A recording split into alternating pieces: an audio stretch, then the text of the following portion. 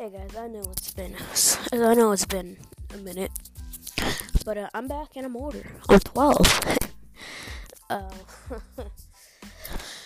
yeah, I got Madden 19, and it's freaking awesome. It's awesome beyond belief. Glitches though, glitches. I cannot stand the glitches in this right now. Freaking like a defender would be 5 yards away from the ball carrier, and they'll be trying to go in like a tackle battle. Like, come on, man. Like, no. Like, no. And Madden ruined the whole point of a menu. The menu is genuinely ugly. Like, I don't know who came up with that idea, but I hope they know that they're not a very smart person. Freaking made it to the division, divisional?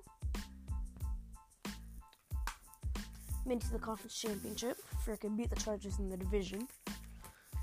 Don't even ask me how the Chargers made it into the division.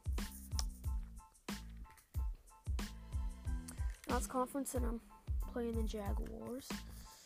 Guess I'll resume playing them sometime soon. And, whatnot. Anyway, that's the end of the segment. See you in the next.